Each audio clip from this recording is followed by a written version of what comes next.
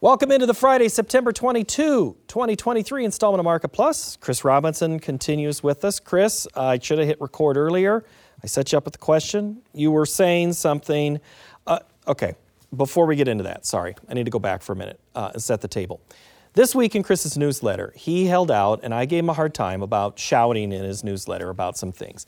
He basically held up his work. He showed his work to say, I've been saying this. We had a couple of questions about how come your market analysts, we never put up their predictions. Well, Chris, let's bring it to you first. You put up your predictions out there.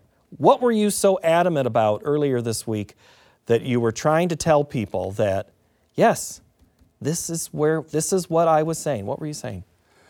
Are we talking about the cash sale that I made? Well, you were talking about how things had gone, cash sale at 2-year lows, why would you do it? Yes, right. Buy calls on at least half of what you sell. Yes. And I was right about where I said at 1330, sell beans. Right. I do that because when you're wrong in this business, at least my business, people like to point it out to you. So when you're right, and you know, what was important about that is I think that what I've tried to express with my clients and anybody that reads my letter is you've got to be willing to sell into 1-year highs. I know it's hard to do because your natural inclination is I want to get long because we're at 1-year highs. That's what happened with 2024 soybeans. We hit $13, $13.13. We were right up at 1-year highs, right above $13. And I was like, this is interesting. It's probably a good level to do a little hedging. Not sell the whole crop and, call the top and pound on my chest like Tarzan. But just, sell something or hedge something. And lo and behold, I had a big pushback from a lot of guys telling me, why would I want to do that? Why would I do that? So it was kind of a shout out to those guys who had said, no, thank you. And again, this 2023 was a year where you had to be willing to sell into rallies if you wanted to do a better job marketing. And that's, I think, the takeaway from this. If you've learned nothing from 2023, as you continue to market as a farmer, I don't care if you've got a year left or 50 years left, you've got to be willing to reward rallies with either sales or hedges. You were also saying that 23 is different than what 21, 22, and to an extent 20. Have the last 2 years put us into some bad habits? Absolutely, because you have to remember, if you go back to like 13, 14, 15, 16, we were in these narrow trading ranges where we didn't move very much and you could get by without making decisions. When you have a market that's, we had an explosive rally from 2020's low to, $8 corn and then back down and then back down, I think it kind of teaches you to do the wrong thing, which is wait and see. And a lot of the drivers that gave us these multi-year highs in commodities, the whole COVID thing, the printing the money, the big inflation, that may be going away right now. And I think that's started to happen now with the Fed saying that they're going to continue rates higher for longer. They really want to squeeze inflation away. If that happens, you're going to have less money that wants to be in commodities. The same people that were falling all over themselves, 2021, 2022, we got to own commodities, we have to go own commodities. They're going to be looking for something else to do. So as a farmer, producer, it was a tailwind. Now, I'm not saying it's 100% going to be holding us back, but it's not going to help if people are like, maybe I don't want to own commodities. So That's my cautionary tale for 2024. You can weave in some of that again as we answer your questions that came in. Let's start with Bradley in Nebraska, who also hasn't believed the weather forecast this week, and then he did get some rain. He's asking, could the lack of soybean export sales be the result of an empty pipeline or low Mississippi River levels preventing beans from reaching the Gulf? Yeah, and in general, our exports have been, I guess you call it par for the course. Nothing great, nothing terrible, but certainly not what people thought was going to be coming, especially after the Chinese started printing money again. That, I think, is maybe front-loaded. They printed so much money trying to re-stimulate their economy. That may end up coming down here, and they're pretty good traders. They may be waiting to see what happens with soybeans as well. I know they're looking at corn at 2-year lows. There's some talk that they may come back in. So if they come back in, I think that's something that could help us. It could definitely help soybean demand moving along. Soybeans have the most bullish fundamental picture of all the grains. All right. you said discrepancies earlier in analysis, but I'm going to go conspiracy theory farther. There's a reason, according to a couple of people that watch this program, that the river levels are a false narrative out there about it doesn't matter.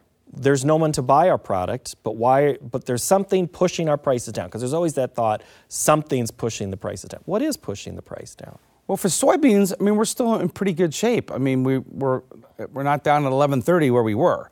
So we had a really good rally.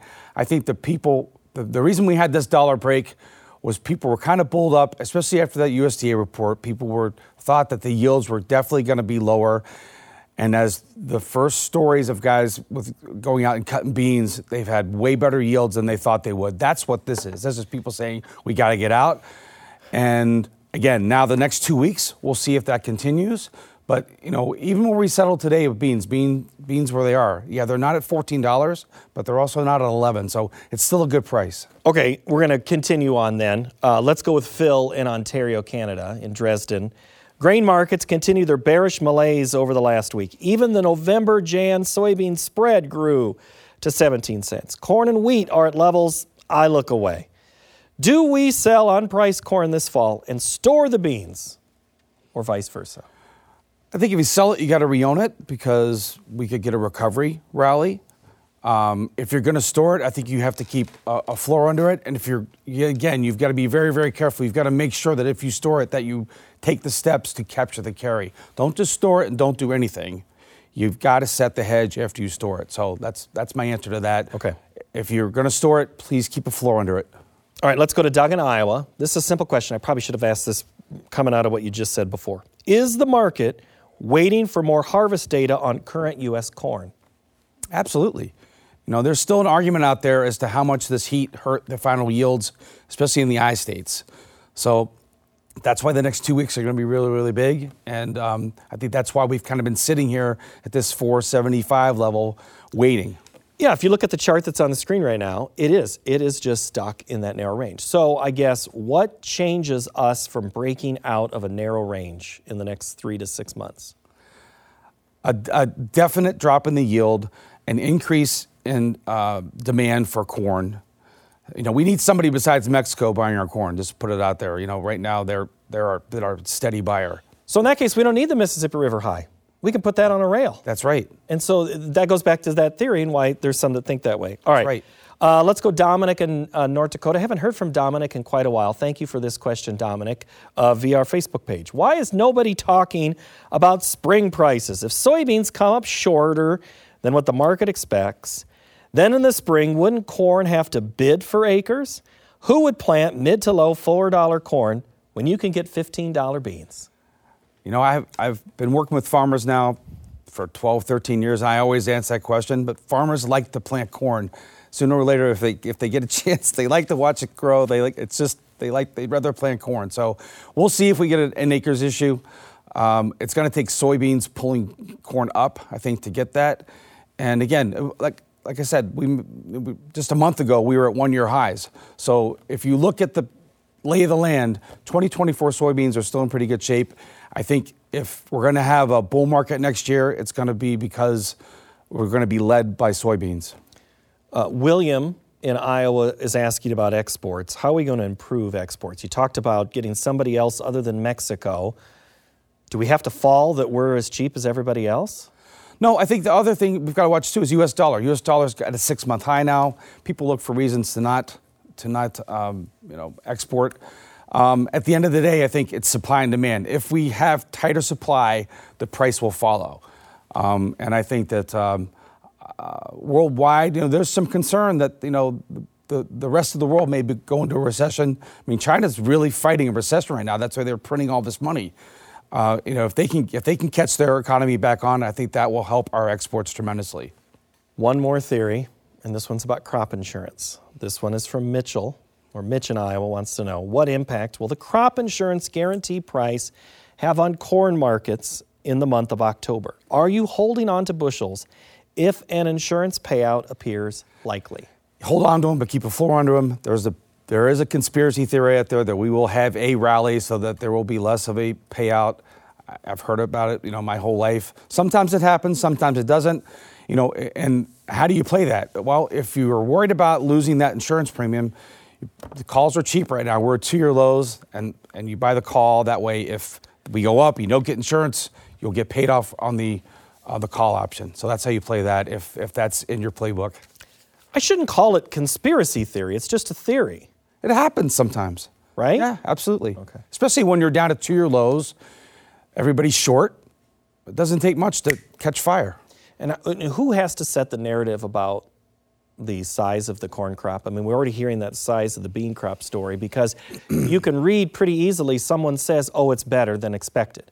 Again, theory, that's a whisper campaign. I think if you look at some of the larger or more largely followed services where they really survey a lot of producers, and you really if you start to see some discrepancies, that'll be the first one. But at the end of the day, the USDA has got to be the final say-so. You can hope and pray, but boy, we need some tighter carries to turn it around for especially for the corn complex, and also too, not to mention the last report. They found an extra 700 million acres. Okay, now we've gone off the tracks. I'm not going to get you in any more trouble now. Thanks. All right, Chris Robinson, good to see you. Thank you so much. Thanks for having me. All right. That's going to do it for Market Plus. Next week, we are going to look at that volatile fertilizer market, and we'll have commodity market analysis with Ted Seifert. Thanks for joining us. Have a great week.